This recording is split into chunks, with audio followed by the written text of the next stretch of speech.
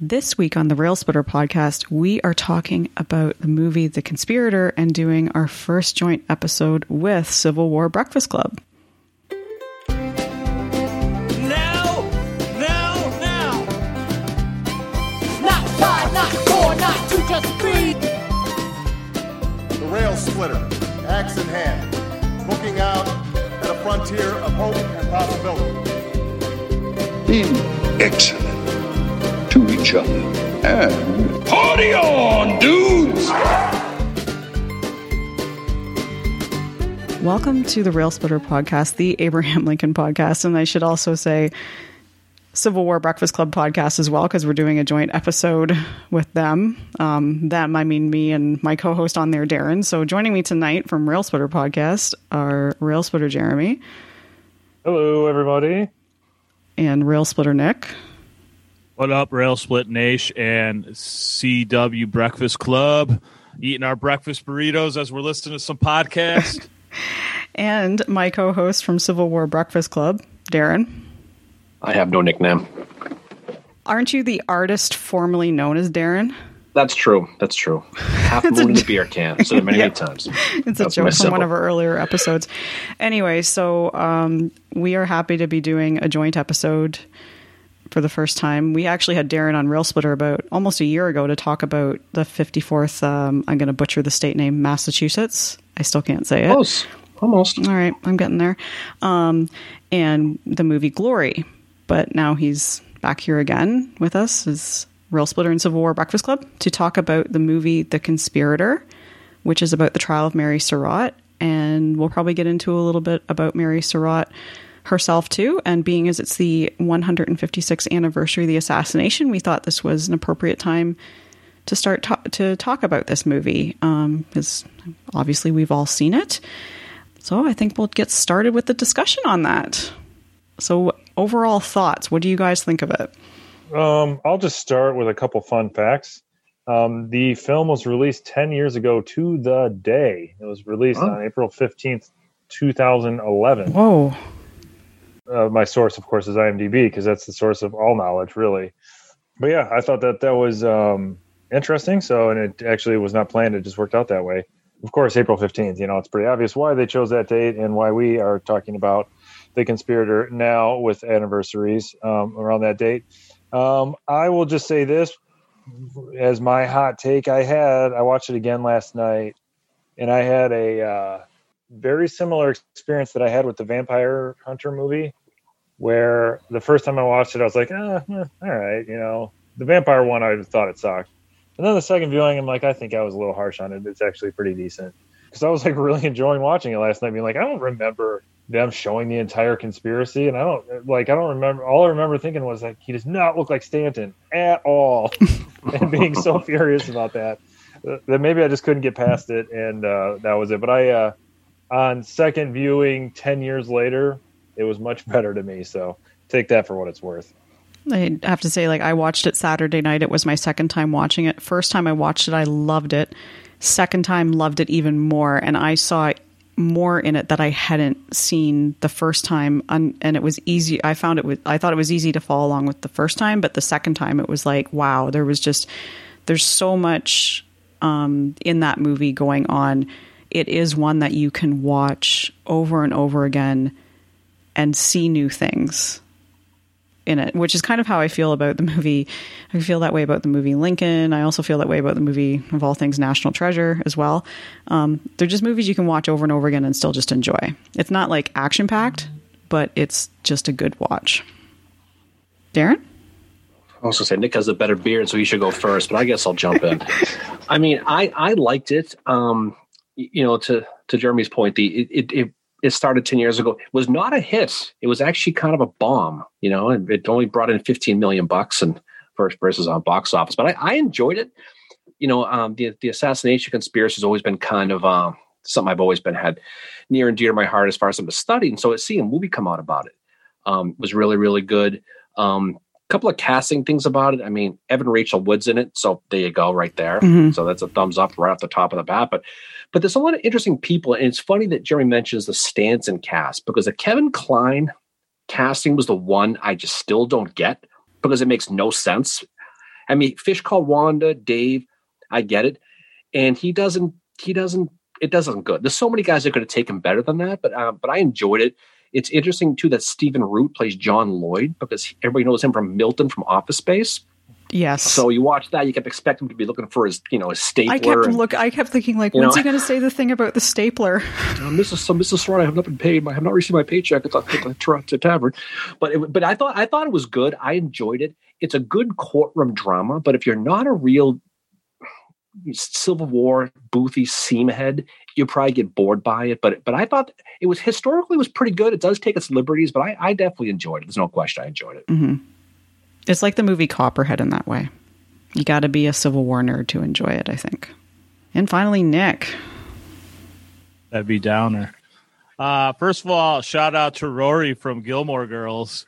So I love Gilmore Girls. Binge watched that one summer. So, oh man, it broke my heart when she cheated on not Rory, but the mom.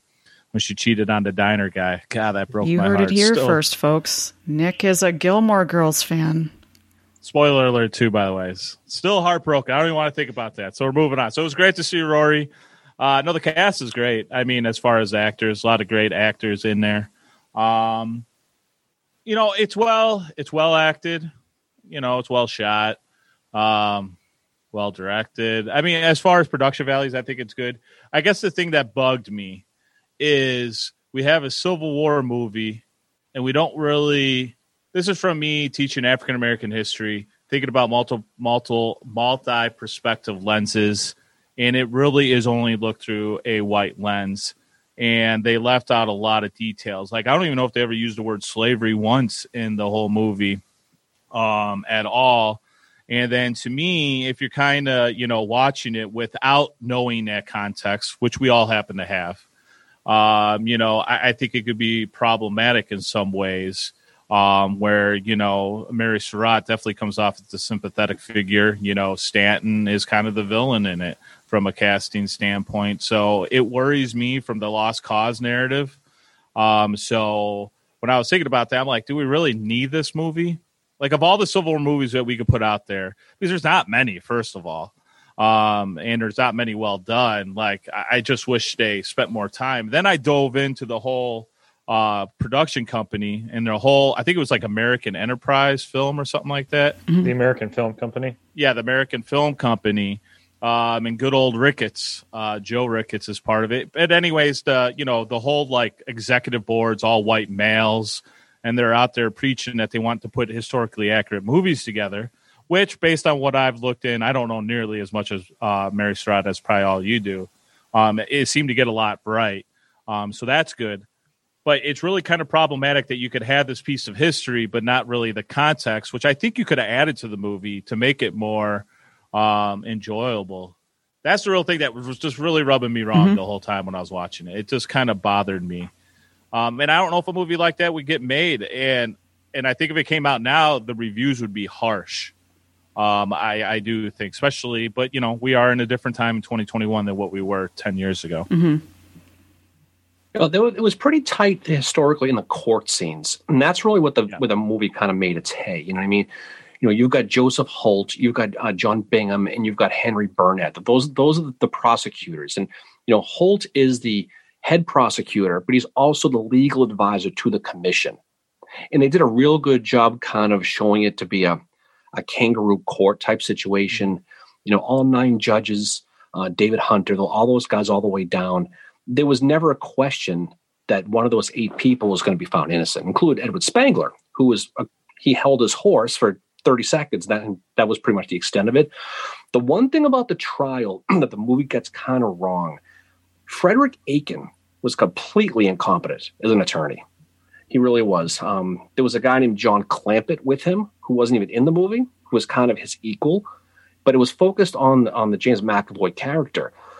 But the interesting thing about this trial was Mary Surratt's first, and she was in the movie, Mary Surratt's first attorney was a guy named Reverdy Johnson, who was a senator. He was very popular at the time. And he's in at the beginning, but in real life, the first day of the trial, he gets up in front of the commission and says, if I felt that Mary Surratt was guilty, I would not represent her. You know what he does? He never comes back until the very end. So right off the bat, he kind of, not to make her a sympathetic person, but she had bad counsel. Frederick Aiken and Clampett, for the most part, did a great job proving the prosecution's case. They would bring in witnesses who would just basically respin what the prosecution said. So the movie kind of got that wrong a little bit too, but it did show that kangaroo court mentality of the case, and they really got that one right. The rest of the stuff, I hear you, Nick, with everything else, but I think that what they were really focusing on was that Asheville specific court case. Yeah, there was somebody else on social media that did raise the whole like slavery's not mentioned, and it's a very, I guess you would say, like white centric movie, but it doesn't make it right. It was focused just on that court case very heavily, and yeah, it would be interesting to see a different take on it, including that stuff, because all you hear of, like, Mary Surratt is obviously a Southerner. She doesn't really get into what her thoughts are on slavery. Well, she was was very, very pro-Southern. Yeah. She hated Lincoln. Now, her husband, John Surratt Sr., he inherited a big farm in Maryland. And it's ironic that when they got married, she got married when she was 16 to John Surratt. The land they lived on is the same land today that Andrews Air Force Base uses. So it's just kind of a little historical irony. Yeah. The president's landed takeoff on the site where the Surratts owned. But he was a big drinker, big gambler, and they had a lot of slaves, but he had to sell off his land and sell off his slaves to pay off this debt. 1862, he drops dead, and Mary has to run the whole business, which she does to her credit. And she was very industrious for a woman of that age. But I think the whole slavery thing kind of disappeared as it went on in her life. They bought the boarding house on 8th Street in Washington, and they had the tavern down in Clinton, Maryland. But I'm not sure how you could have got the slaves in that movie, though, because it just, unless you went way back to the beginning of when she was young. I hear what you're saying, but as far as the history of it goes, they would have had to jam it in to do that, because that wasn't really the case when the movie got started. Well, to me, I think it was like little things. Like I get like the kangaroo court on that, and I do agree with you that I think they did a good job of that aspect. And I was actually reading about it. A lot of the critics at the time were comparing it to the post 9/11 trials that were taking place, to the point that they were saying, Kevin Kline with character, or Stanton, the way like his glasses, that was kind of modeled after Dick Cheney and stuff like that. And, I think that's an interesting way of looking at it. And that could be what Redford was going for. But to me, like when they're having that exchange, he's meeting with Mary, trying to get her to, tell me where your son's at. And she goes, have you ever fought for anything? It's big. I'm paraphrasing here. And then she's like, see, we are the same. Like a little thing like that. I don't know if they are the same, looking at it through a 2021 lens, because, James McAvoy, he's fighting for a union. She's fighting for the South, the meaning behind all that stuff. It's little things like that that I think they could have avoided and not have, to where now all of a sudden we have a little bit of a different narrative.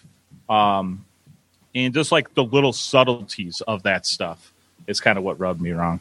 Yeah, no, I'm with you 100%, Nick. And I think, like, to compare it to Lincoln, like, you don't want to, provide inclusion for the sake of inclusion. I think Lincoln was, the film Lincoln was brilliant. And, of course, Elizabeth Keckley was a very important character, person in the Lincoln's life. And then in the film, and they have the black soldiers in the beginning, but they also have things and scenes that are like clearly going to only have white people in it. Like the scenes in Congress, the debate over the amendment, but like they put in there when they called Abraham Lincoln like King Abraham Africanus the first, and they talk about enslavement as the rights or whatever, so like it's there, right? Like we're in the world where enslavement is the thing. Now, of course, that film is about that amendment, so obviously it's a little easier. But yeah, in this case, when she's like, I'm a Southerner, and everybody's like, yeah, okay, I get it, yeah, you're a Southerner, like, and they just kind of, it's just accepted. So, yeah, I agree that that's just kind of overlooked for a long time, and I do think that the point of this film was to show, and the Reverdy Johnson character, I guess, in the film, kind of does that, where it's like everybody, in the first act or whatever, everybody's entitled to a trial. We have a constitution here, so like, I think that they, from a script writing standpoint, tried to combine pointing out, Darren, like you said, the kangaroo court, like this is a miscarriage of justice, like it's a sham of a trial, pointing that out, trying to hammer home the point that like even the worst deserve a fair trial, justice, while also trying to put in some like a few good men lawyery exchanges where we're like, ooh, the cross-examination, but like you can't really have all of that happening at the same time. Like you can't have this like completely rigged court that shouldn't even be a court martial. It should be in a civic court. You can't say like, oh, it's this total sham, but also like, look at that brilliant cross where he proved that the guy was kind of not telling the truth, but if you don't have that, there's, it's very hard to build the drama, because I think the drama was all around, is it okay to execute a woman? That kind of sexist idea, or I guess it's an interesting conversation, at least, like, are there equal rights in capital punishment? Or, that was the big controversy at the time was Mary Surratt was getting killed in the press in that trial. Really, Darren? Getting killed? Well, literally and figuratively. But she was getting hung out to dry. Okay? Ooh, wow. So anyway, she was at the end of her rope by the end of it. Yeah. And she was not to be denied. Anyway, wow. He could go on and on. Fire tonight, folks. I could go all day. So basically, but the media was calling her an Amazon, even though she was 5'4", and everybody knows that 5'4" is not good. So right off the bat, they were probably right about that. Thanks. But they had all these dispersions put against her, and the whole country was against her. But they never thought they were going to kill her. They knew she was probably guilty, but as soon as they actually killed her, there was that holy shit moment where everyone flipped. Like, we killed a woman? Seriously? And so there was a complete 180 with her personally with that. And people can go back and forth with who hung and who should have hung and stuff like that. At the end of the day, what it really came down to, and the movie didn't really deal with this either, whether you lived or died depends on whether or not they felt you knew it was going to be an assassination or not. If it was just going to be a kidnapping, then you probably got life imprisonment. Spangler, Laughlin, Arnold, and Mudd. So they said, this is going to be just kidnapping. But the other four, Surratt, Harold, Powell, and Atzerodt, they made the determination. They knew it was going to be an assassination. And that's what they determined. So you get 9 judges. You get 5 convictions. 5 out of the 9, you're going to be guilty. 6 out of the 9, you're dead. So it was 2/3 versus a half.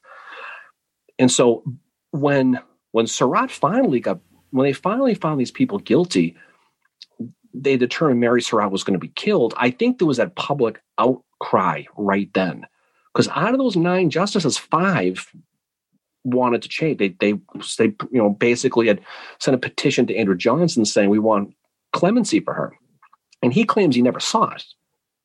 And that was a big controversy too. And whether or not it was executing a woman, I mean, Lewis Powell had said after the trial, before that one day before the execution, that you can't kill a woman. It's when did we start declaring war on women was the actual phrase he used. And that quote didn't come out till the 1970s. And so there was a lot of that, but the movie left out a bunch of things like that. It really left out a lot of that part of it out. It really focused on specifically about Mary and whether or not she was a sympathetic figure, whether or not she was telling the truth. They did have one historical really mistake in that movie where when that scene when she says, I only knew about the kidnapping. And she never said that. And that's that. But that's, again, the movie's going to take its liberties. It's taking history. I think it's taking, like you said, it's taking liberties and all that with some of this stuff. And, whether or not she knew about it, that's going to be the debate people are going to have forever and ever and ever. Now, the evidence clearly shows that she knew about the kidnapping. She had to have. I mean, you look at the history. Whether or not John Wilkes Booth trusted her in basically a 48-hour period that he was going to kill him and was going to tell her, that'll be debated till the end of time, because there's circumstantial evidence and there's a lot of hearsay evidence, but there's no smoking gun. And that's what people are always going to say. That's why this will be debated forever. Mm. Do you think there's a, like, this is my theory based on almost no research other than just, as a passing fan of, this kind of stuff. Like, I think it's plausible that what actually happened was she knew all of the stuff that was going on, but was like, these dipshits are never going to do this. Like, kind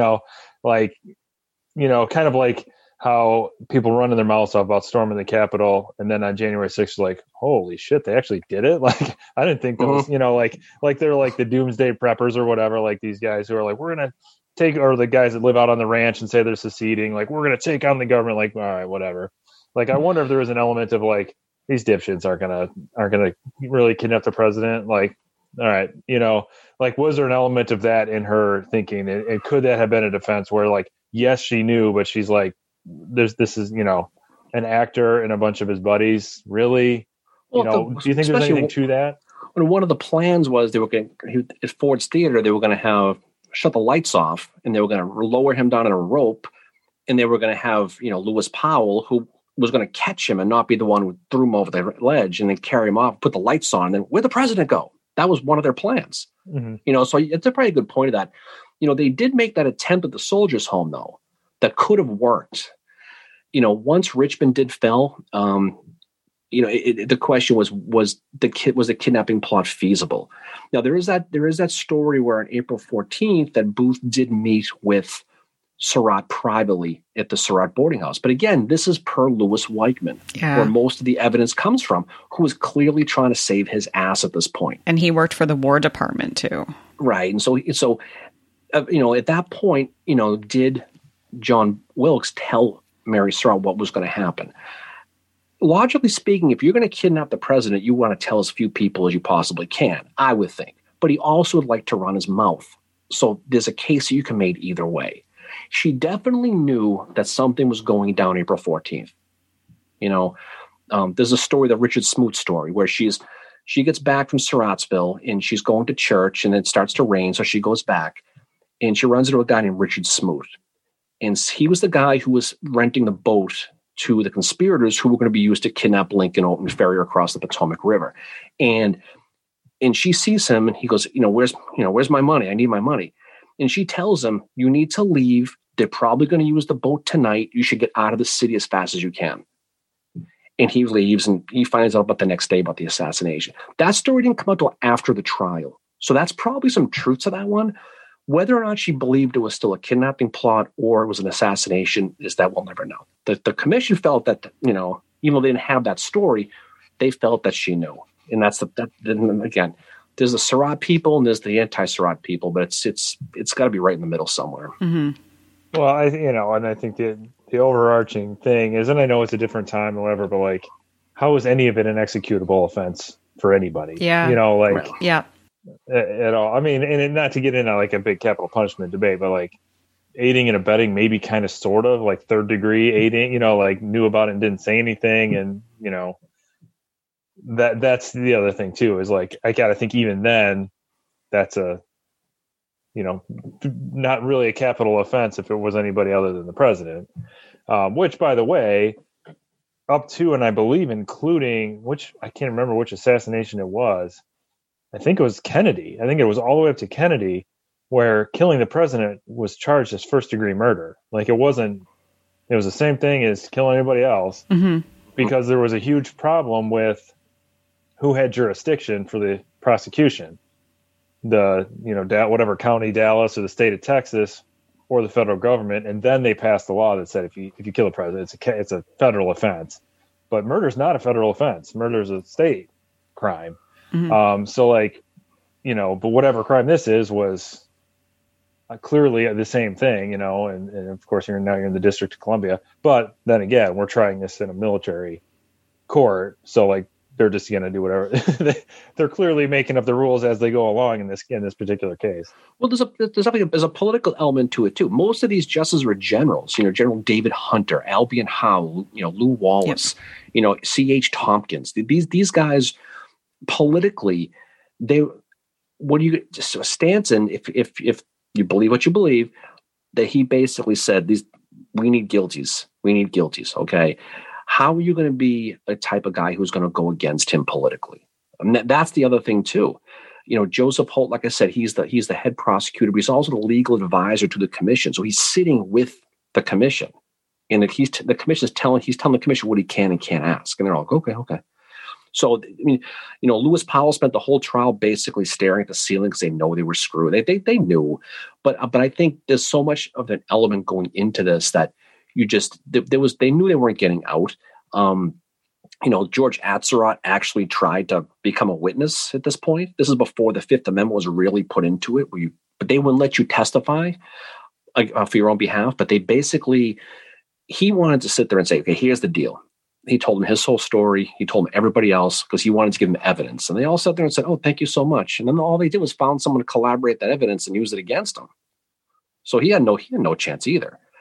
And there's a lot of conspiracies about why there were certain people who weren't charged whatsoever.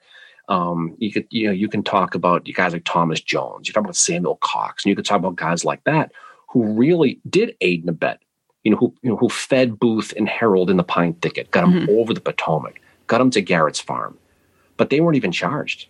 So there's a lot. There's a lot of things you can read about this, but at the end of the day, not one of those 8 people was getting found not guilty. Not one of them. No, I think the movie they set that up well, that it was going to be, but I think anybody going into the movie too I think they probably already knew the story of it.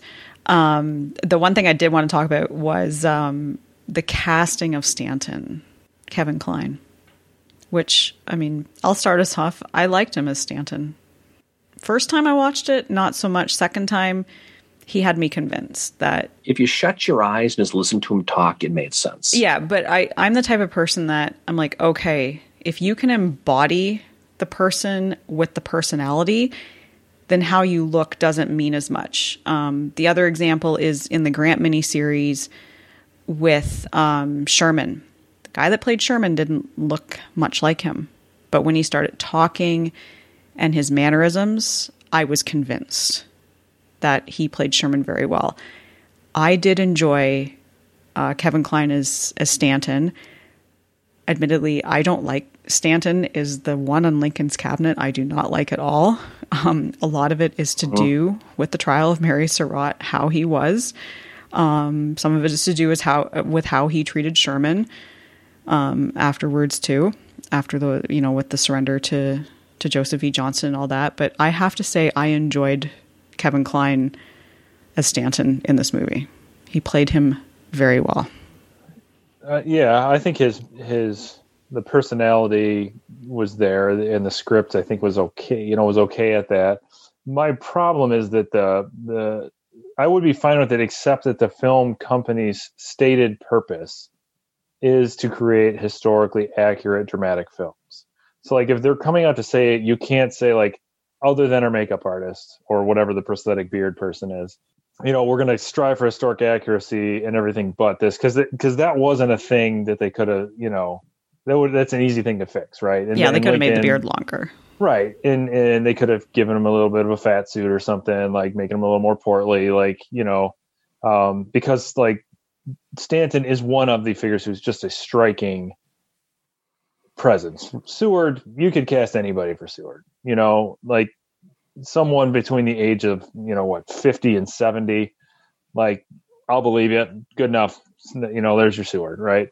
But like that, he's just, and I think that his appearance, and maybe of course we always play up the Spielberg movie maybe too much, but like it fits the, like, this, like, pompous, he won't take anything from anybody, his way or the highway. Like, it just, like, you see this, like, big, thicker guy with, like, a real, like, pronounced beard. Like, it just seemed to work. Whereas we're just now relying solely on Kevin Kline's presence, which was considerable. And I think he did well. I think another issue that I kind of had, and this is just Hollywood in general, but, like, everyone is beautiful. Like, like you got, the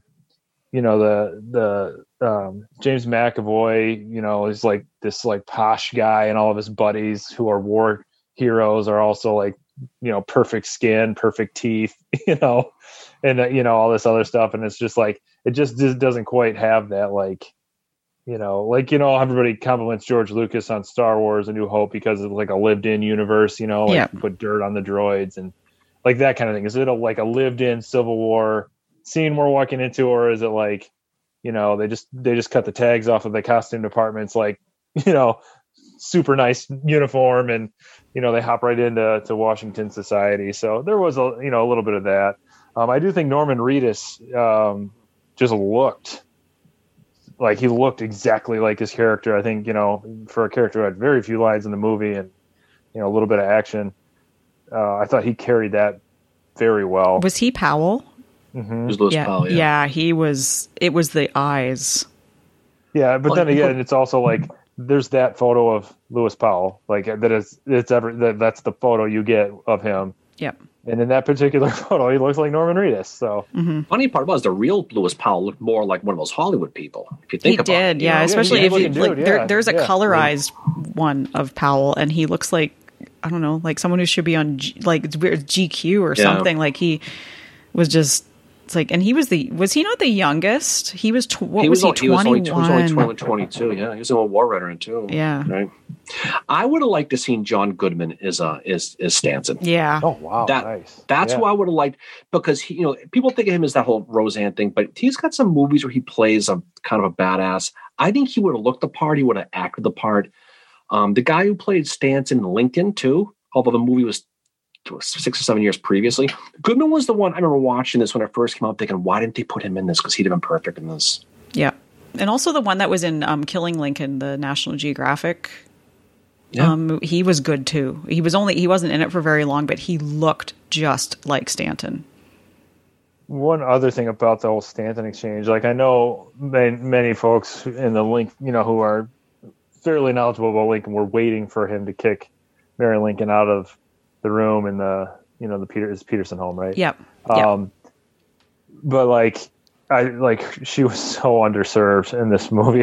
Oh yeah. I know they were trying not to showcase Lincoln, and I understand why they did it. That it was the right choice, but you have I'm sure that whoever was cast as Mary Lincoln had a tough job to do, but it's like we got to show her long enough so it makes sense for Stanton to kick her out of the room.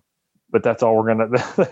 She's now served her purpose. Like there's no and it kind of, to me, it rang pretty false because the story goes that she was just in hysterics, weeping, and then he had her removed because he thought she was had lost her mind. Whereas in this movie, she's crying, and he's like, "Get that woman out of here!" It just didn't ring real true to me. And it's an esoteric movie, though. I think they made this movie for people who knew the story. I think, because they brushed through the whole assassination. They brushed through the whole. I mean, John Wilkes Booth's in about 30 seconds. He jumps off the thing. But I think, like we were saying before, the primary focus is definitely the dynamic between Aiken, Surratt, Anna, the prosecutors and the justices, and that was the whole thing. And Stanton. Yeah. Nick, what did you think of Klein? Get him out of there. Trash. Jeez. I mean, to be honest, what the hell is the point? First of all, a couple of things. All right, so if you're not going to look like the dude, then you better be freaking phenomenal, and he wasn't. To me, he wasn't even the top 3, actors in the movie, in my opinion. It really is from an acting standpoint. It's Robin Wright Penn's movie. Absolutely, yeah, I do agree with you there. She's brilliant as the best in it. Performance. And I'll admit, Rory's not a good actress. Okay, so I thought she was terrible. Yeah, she was awful. Yeah. I agree, but Gilmore Girls is dear to my heart. My God, I can't believe that about you. And then another thing is, dude, if we can get Christian Bale to look like Dick Cheney, then why the hell can we not get Kevin Kline closer to Stanton? There's no excuse for it. To me, yeah, I don't understand it. Get him the hell out of there. Get him the hell out of there. You know who I also hated was Justin Long. Oh, I hate him for a million reasons. Who is he in the movie? And just in the movie, he's the one. He's his best friend. Oh, I hated him. He did not wear a mustache well either. I didn't feel so. Never liked him in any movies I've ever been in ever. Yeah, I don't think I have. Well, he's in Dodgeball, right? I guess I'm all right with him there. I hate the character in Dodgeball, but God, he really annoyed the hell out of me too. God, get him out of that movie. I was waiting for James McAvoy. Didn't he play in X-Men. Yeah, he's great in that. Professor X. So yeah, why didn't he just become Professor X and read everybody's minds? See, yeah, exactly. He would have been a better lawyer. Movie crossover. X-Men Different meets Mary universe. Surratt. Different universe. The guy who played Justice Joseph Holt, a guy named Donnie Houston, was pretty good. Yeah. Yeah. I thought he. No one really knows who he is because he's in anything else. He's that guy you see, and I remember him, but no one knows who he is. Yeah, there's like a phenomenon in the that I saw in my online trivia league, but they're called that guys. Yeah. He's a that guy. Like, oh, that's that guy from The Thing. Yeah. Where you like Danny Houston is a that guy. He was in John Adams, I think. He was in a couple other things, but yeah, like you can never put your finger on it. But anyway, sorry to interrupt. I thought he did well. The guy who played David Hunter was pretty good. Obviously, Evan Rachel Wood, I thought did really, really well. I was just thinking of her as Anna Surratt. That's a tragic part of the story that doesn't get talked about is her, and I think it starts to come out in this movie what she went through. Because like I cry during those scenes, like when she finds out about her mom, like that's heartbreaking. The movie did a good job with that because Anna, she had a hardcore crush on Booth in real life. Yeah. There's no question she did. I mean, how couldn't she? This movie started coming to your house. You're 22, 23 years old. There was no mention of her brother Isaac, who was fighting for the Confederacy, and he just, he left in 1862, and no one ever saw him again. He lived, but he never came home. And then there was John Surratt Jr. But where is he during the assassination? Canada. Well, he was in Elmira, New York first. Yeah. Checking out the force, but he did make it to Montreal. But he was actually in New York. No one should ever be in New York, but that's where he was in the assassination. But I thought she did a real good job playing Anna because she played that vulnerable but saucy type of character where she had a little bit of an edge to her. And her real life is sad, though. I mean, she, both her and Isaac are both buried with Mary in Mount Olivet in Washington. They have no headstones. They just basically got buried nondescript because after that point, no one wanted to deal with them anymore. But she did a good job. I thought she did really, really well. And I thought those court scenes really, really showed that as well. I'm thinking about the company and how their goal is to make, these historically accurate movies. I think when you deal with an event like this that's so complex, has so many layers, miniseries is the way to go. I was just thinking that. From a historical accuracy standpoint, because it gives you space to dive into some of these deeper things we're talking about here. And if you want to do like a movie, you almost got to keep it to a condensed event. In one of the reviews I was reading, I got like sucked into the wormhole here before this. But it was talking about like 9/11 movies because they were drawing a parallel between this case and some of the terrorism cases after 9/11. But talking about, it reminded me of United 93, the Paul Greenglass movie where it's all on the plane. Yep. And then how that's really kind of the best out, and I think I agree with them, out of those 9/11 movies, because I think it was, it was a condensed event. It was easy to do that. You're doing a 2-hour movie. You don't have to worry and be getting about all these different layers. It's a pretty simple event here. I think something like this, especially when you're preaching, hard that we're going to be this, we're going to be the history movie making machine. It's just very problematic to me, especially when, it's not a diverse board to start with. And then their movies are pumping out that I was looking at, there's nothing really, there's not a wide range or repertoire of stuff coming out from them. No, they only released 3 films, I believe. Yeah. And one of them, Parkland, they made Parkland. I thought that was decent. But I don't think they're even around anymore. They didn't make any money. But they whipped through this. I mean, it didn't set up anything. So you just had to take the hearsay of everybody that was saying that they didn't have any of the meetings at the Surratt boarding house. They didn't, you could have, if you did a mini series, you could have done the setup to it. You could have shown people like Augustus Howell, people like Sarah Slater, these other famous spies who showed up at the Surratt boarding house.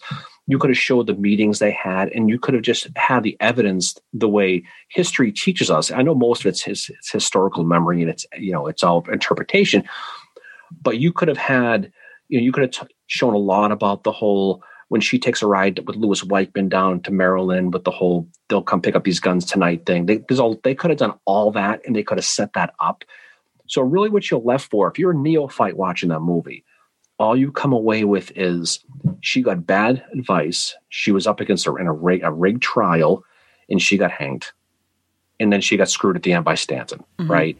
And on its face, that's pretty much kind of what happened. But if you put the background in maybe a mini series type of situation, you could have seen all those things what led into that.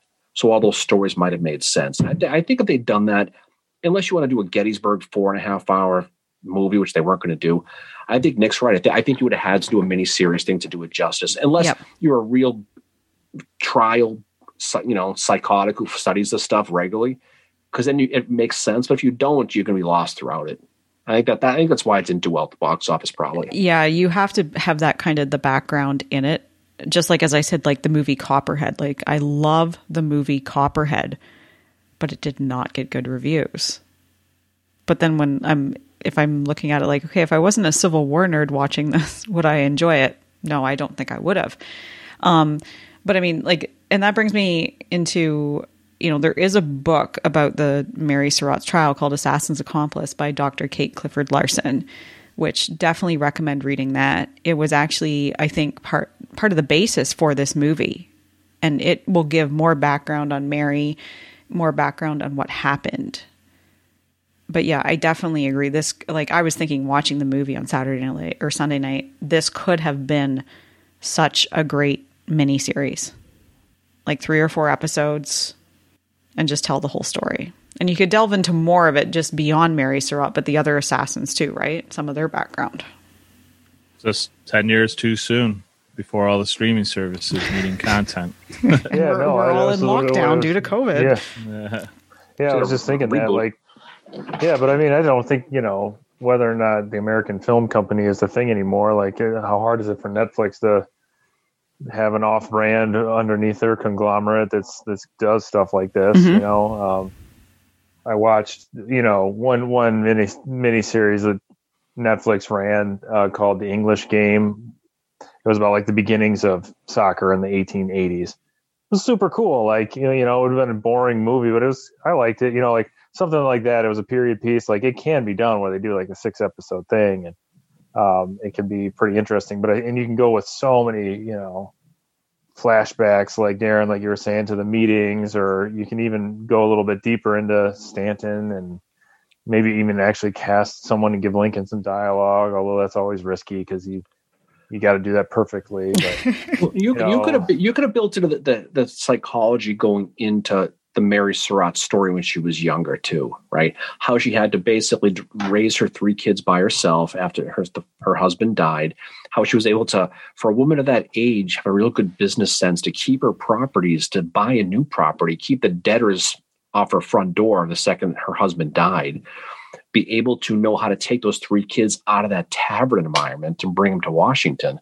But then how John got his mind poisoned a little bit by being, he ended up being a postmaster at Surrattsville, and that's where the whole thing kind of went. He got arrested, he got caught, and he was able to get off of it. But how that went, and how you can tie the Dr. Mudd connection with John Surratt Jr., introduce him to John Wilkes Booth.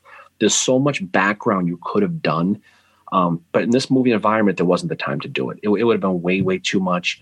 But I think there was zero. I mean, you saw the Powell, and you saw Atzerodt and Harold and all of them in the background, that line, but there was very little you knew about them, right? If you watch that movie and didn't know anything about this, you would think that Mary Surratt was Lizzie Borden, and these people were all her backups, right? There was no background to it. And I think they really should have done a lot more to that. But I understand it. The focus was on Mary, and I get it. But I think it wasn't really an indicative story of the Lincoln conspiracy trial because it was focused on just her. One element that I would have been interested in seeing, and it probably would have had to been done in a miniseries, but like you could have really created a narrative that painted a picture of 1865 Washington. Because like you've got assassination attempts at various spots in the city. You've got the escape attempt. You've got the boarding house. You got Ford's Theater. You got the White House. Like, they could have really built a world of like, try to immerse the audience in like, this is what Washington was like, because it's a fascinating city when it's the capital, and you've got it may have even been a majority Southern leaning town because of it's a border. It's I know it's not a state, but like, it's Maryland and Virginia. Like this, it's a very interesting city in the context of the Civil War. Like, how was that city?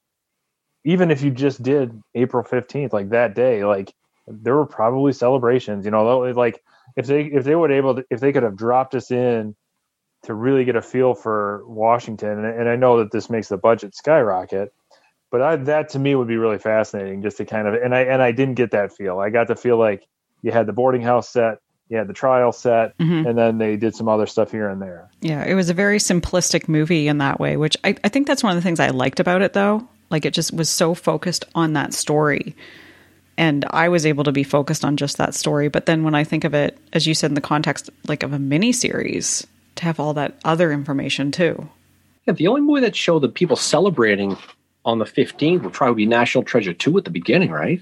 Yeah. Like even Lincoln did. And that was a big part of it too. And that was more of the hearsay. Weichman is riding back from Surrattsville with Mary Surratt back to the city, and they're seeing the celebration, the revelry from Lee surrendering. And Weichman makes reference of how everybody's celebrating, having a good time. And allegedly she says, well, all their cheers will be changed to gloom by the end of the night. That was the line that he said at the trial. Who knows if that was ever said, but it shows that there was celebration. They could have, I've yet to see a movie that really shows the post-assassination feeling in DC, where it was kind of like 9/11 in New York, people running around, freaking out, not knowing what's going on. You've got horses running through the streets. They think that's the Confederate cavalry invading. If you had a mustache, you were arrested. There's a whole, but I'm saying that April 14th night was that century's 9/11 in New York City. To complete mess up. And no movie, I've read a lot of books that capture it well. Manhunt is really good at that. But there's been no movie or anything that really shows the panic in the city of not knowing what's going on. That would have been great. That would have been great too if he was really trying to draw a connection between post 9/11 and stuff to start the movie more like that. That would have been great. Yeah, no, that would have been a really good connection. Just to go to what some of our listeners thought of the movie, because I posted on our Facebook group about it. Jim said that it was good, but a little bit too sympathetic. Robin Wright gave a great performance. Mrs. Surratt had to know something. What that was is unclear, but she knew who Booth was, and it would be hard to believe she didn't know why he was in her boarding house meeting with the others. I don't think she would have been I don't think she should have been executed. She was the victim of a severe rush to justice. So that's Jim's thoughts on it. I mean, to Jeremy's point earlier, none of those people under today's jury, whether you believe the death penalty or not, would justify being executed. Certainly not the next day after the trial. I mean, there'd be appeals, there'd be all kinds of throwbacks. I mean, being an accessory. I mean, Edwin Spangler gets 6 years for holding a horse for 30 seconds. He gives it to another guy. Doesn't he die in Dry Tortugas? No, Arnold does. Arnold, he's that's the one right. who Arnold ends up with what he does. But there was no chance these guys were getting off. But I think you look at that now. Obviously, if they'd have caught Booth, he would obviously been justified in being executed, probably on today's standards. But I mean, the other ones, you can make a case for David Harold about being incapacitated, about the type of person he was, right? You can make a case, obviously, for any of them if you're under today's jurisprudence, but they wanted to put this under a military trial because their attitude was their crime took place during a war. Therefore, it's a military trial. Okay, well, and Reverdy Johnson, to his defense, he really pushed against this, but he was going against Stanton. It was not going to happen. But there's a really good book called The Judicial Murder of Mary Surratt, which really talks about the actual trial. I think most people who study this realize she knew something. What she did know is the X factor, but the book really does talk about the absolute jonesing she got with this trial, as they all did, but especially her. Mm-hmm. Yeah, and I think the movie brings across the point that she did know something, but we don't know what that something was. And, they're also to take into consideration, it was mentioned at the end of the movie that when they finally found John Surratt, he was brought to trial on the same evidence And they couldn't decide how to convict. Was he guilty or innocent? He gets tried in a civilian trial. Okay, Northerners and Southerners, and he gets hung jury. He's not guilty, innocent. They just let him go. What's interesting about him is he needs some money, so he goes on a speaking tour, and he's telling everybody how he's going to kidnap Abraham Lincoln. One of the places he gave a speaking tour of was the same podium at the Cooper Union where Lincoln spoke. Do you know that? Nope. He gave a speech about how he's going to kidnap Lincoln at the exact podium. Afterwards, the Fed said, "Hey, you know something? Maybe you shouldn't be doing this anymore because you're giving us more evidence." And then he stopped. That was it. He stopped. But he lived the longest. He lived until 1916. Out of all the conspirators, he lived the longest, which is irony. Yeah, that's just, I don't know. And he's in New The York. Cooper And then always gets me, though. That's Yeah. I don't know who the hell lined that one up. That's a yeah. Yeah, it's like the OJ if I did it book. Yeah. You know, he Yeah, wrote that that's book, exactly if what I it's did like. It, and they're Yeah. hey, Yeah, dude, you're giving us evidence right now. yeah. And then Scott said, "It's a good movie. We still don't know how much she knew. My take has always been that since she had the boarding house where they met, it was guilt by association." And then Jen responded, "I just read Assassin's Accomplice and it made me wonder if they went after her so hard because they couldn't get to her son. So maybe guilt by association there too. Like maybe there was a little bit of, would John Surratt come out if they knew his mother was on trial?" Well, the feds knew something because they showed up at the Surratt boarding house 2 hours after the assassination the first time. And this is where this story is corroborated, where they go to bed, the whole house. There's a knock on the door. It's the Metropolitan Police of Washington, not the feds. It's the locals. And they're looking for John Surratt. And Louis Weichmann answers the door, and he's like, holy crap. He goes to Mary Surratt and says, "Hey, there's cops here, And she says to him, "Let them in. I expected the house to be searched anyway." And so she knew something. Whether or not she knew it was an assassination is a different story. But they were on to the Surratt Booth connection all along. Somebody must have said something, probably one of the actors, but but there was no surprise. But it was actually when Powell showed up at her house on the 17th, that's what did her. Because when the feds finally showed up, the Army authorities, they show up and they're going to arrest everybody in the house, realistically. While they're interrogating the people in the house, this is when Powell shows up. He's been hanging out in the cemetery for 3 days. He shows up with a shovel and says, and he knocks on the door and there's cops. And bad timing, by the way. Worst timing. The worst place, the worst time. He's like, "I need to dig a trench." He says, "I'm here to dig a trench." And so they bring up Mary and say, "This guy's digging you a trench." And she says, in a very theatrical way, "I swear upon God, I've never seen this man before in my life." And she says it very Meryl Streepy, like, what? Okay. But there's arguments that say that she probably didn't even recognize him because, for one, it was dark. She didn't have her glasses. So there was it was arguable whether or not she recognized him anyway, but she knew there was nobody coming to dig a trench. But they said, well, this guy's been living here, and so you're hiding it. So her whole life kind of fell apart that night. And that's really when everything kind of went for her. And so she went to the Capitol prison for a little while, and then she ended up at the Arsenal prison with the rest of them, and the rest is history for old Mary. Mm-hmm. But overall, I think it's a really good movie, worth watching. It obviously generates a lot of discussion, behind something that is still very controversial with the Lincoln assassination, and something that, I've always enjoyed. I shouldn't say enjoy, but I've always found this part of it very intriguing. The story of Mary Surratt.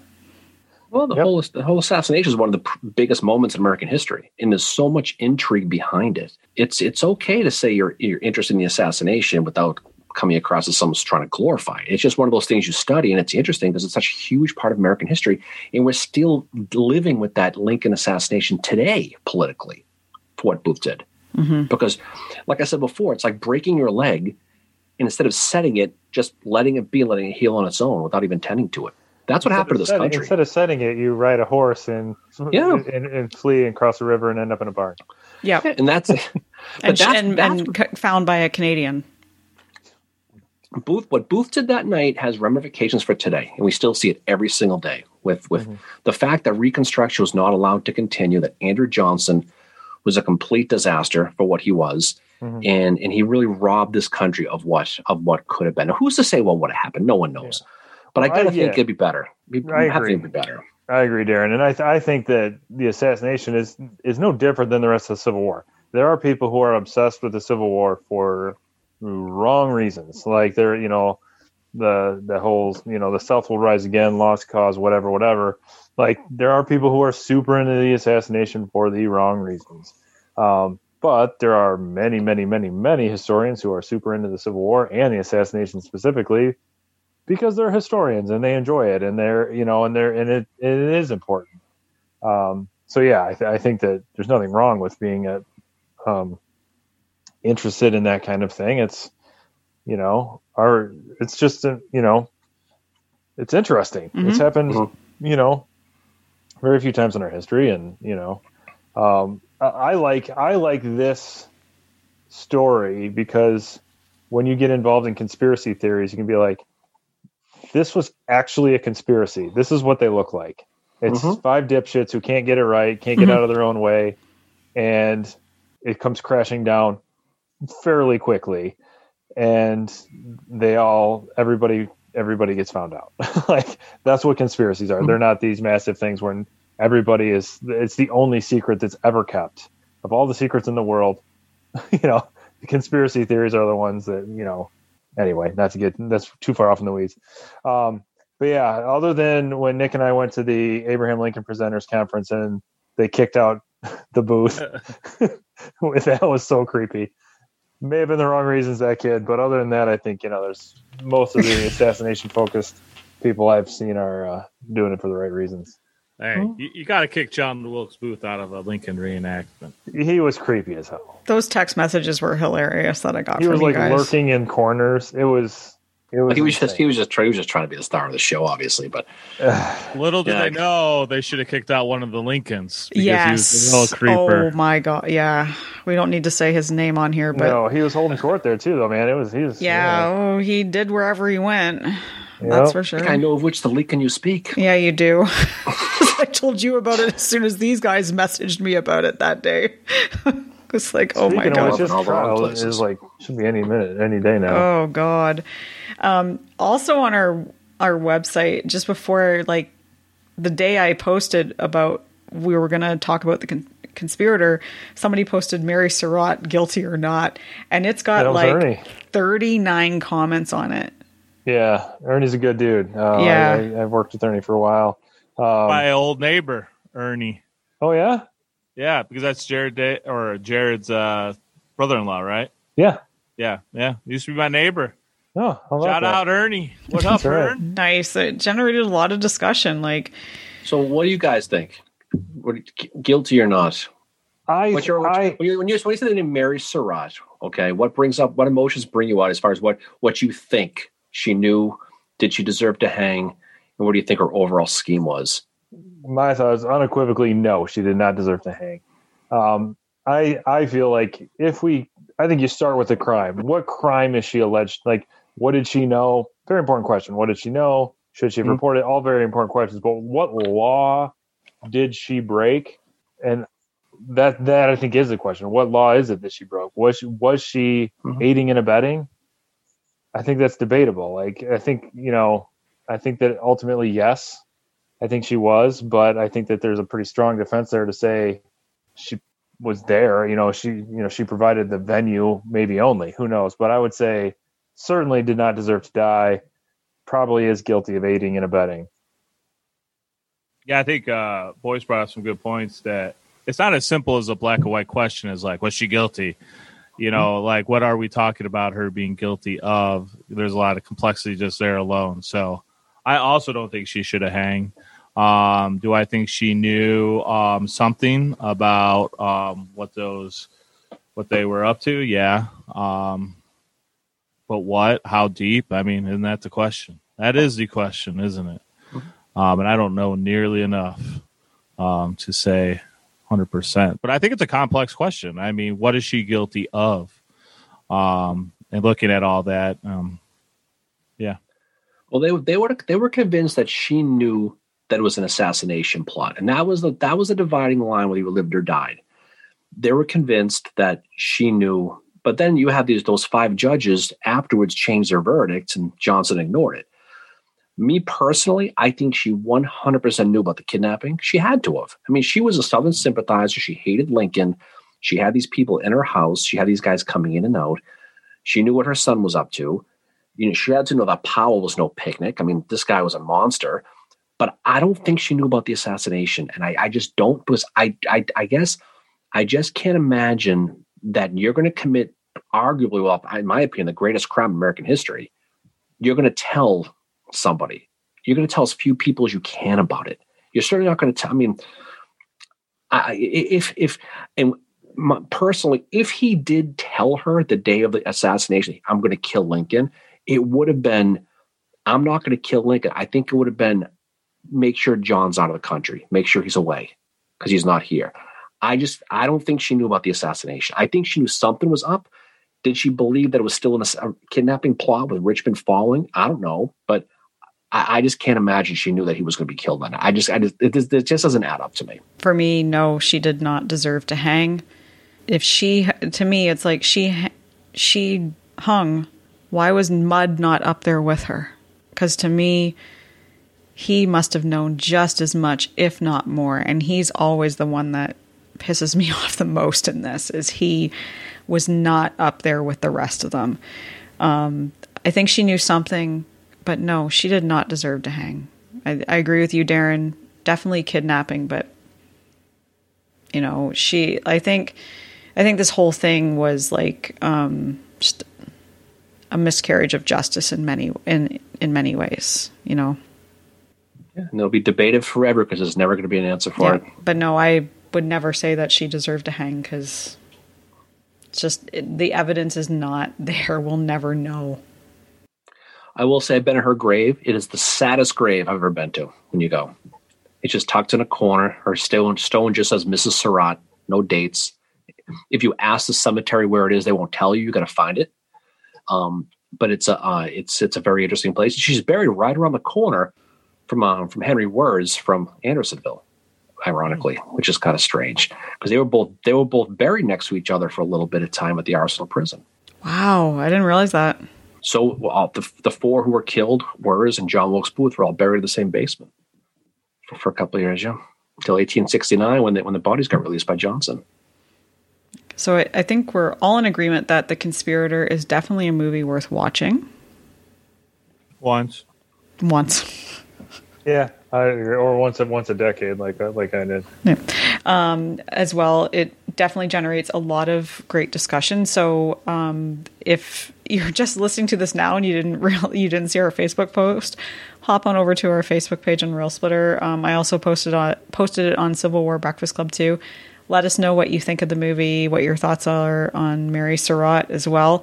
And thanks to Ernie for posting the Mary Surratt, Guilty or Not. That generated a lot of great discussion too. Hi, Ernie. It's been a while, buddy. Hopefully your new house is doing well.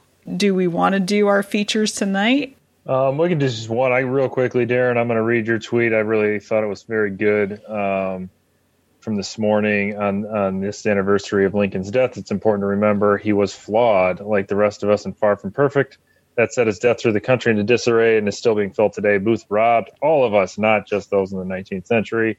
So apologies if it was awkward to hear your own tweet read back to you, but I thought that was really, really well said and captures a lot of the essence of our show, The Rail Splitter, that we're not Lincoln worshipers. We're Lincoln enthusiasts and, fans for sure. But his flaws are certainly worth, or required to note. But yes, this was a robbery to all of us.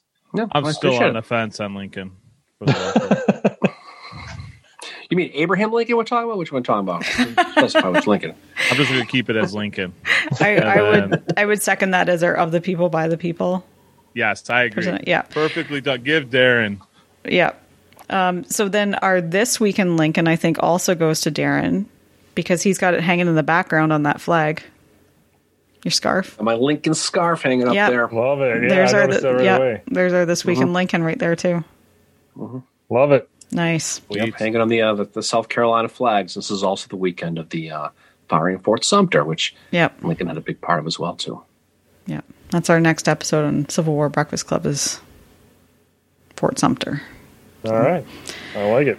So anyway, this is our first joint episode, Rail Splitter Civil War Breakfast Club. So thank you to all three of you for being able to be here for this. So any parting thoughts at all? No, good shit. That was some good shit, guys. A lot of fun. Always study historian people as people, because they tell a story, every single one of them, whether it be Surratt, Lincoln, Booth, any single one of them. It's they're people, and they all have their different dreams, different goals, and it's they're all worth studying individually. And never paint with a broad brush. Always look at them and see what their goals are. So that's when you know you're studying history at a high level. Yep. Jeremy, anything? No, I just enjoyed the show, and thank you, Darren, for coming over and doing a show with the sibling podcast, as we always say. So I appreciate it and enjoyed the conversation. It's an honor, definitely. Yep. No, thank you, Darren, for being able to join us for this tonight. It's been great to finally do a collaboration between, I guess I'm kind of the bridge between these two podcasts. So this has been awesome. Anyway. Yes, thank you for flying in. It's been appreciated. Anyway, to all our listeners, thank you. All our listeners for both Rail Splitter and Civil War Breakfast Club, thank you for all your support. And until next time, keep walking the world with malice toward none, and we will see you all next time.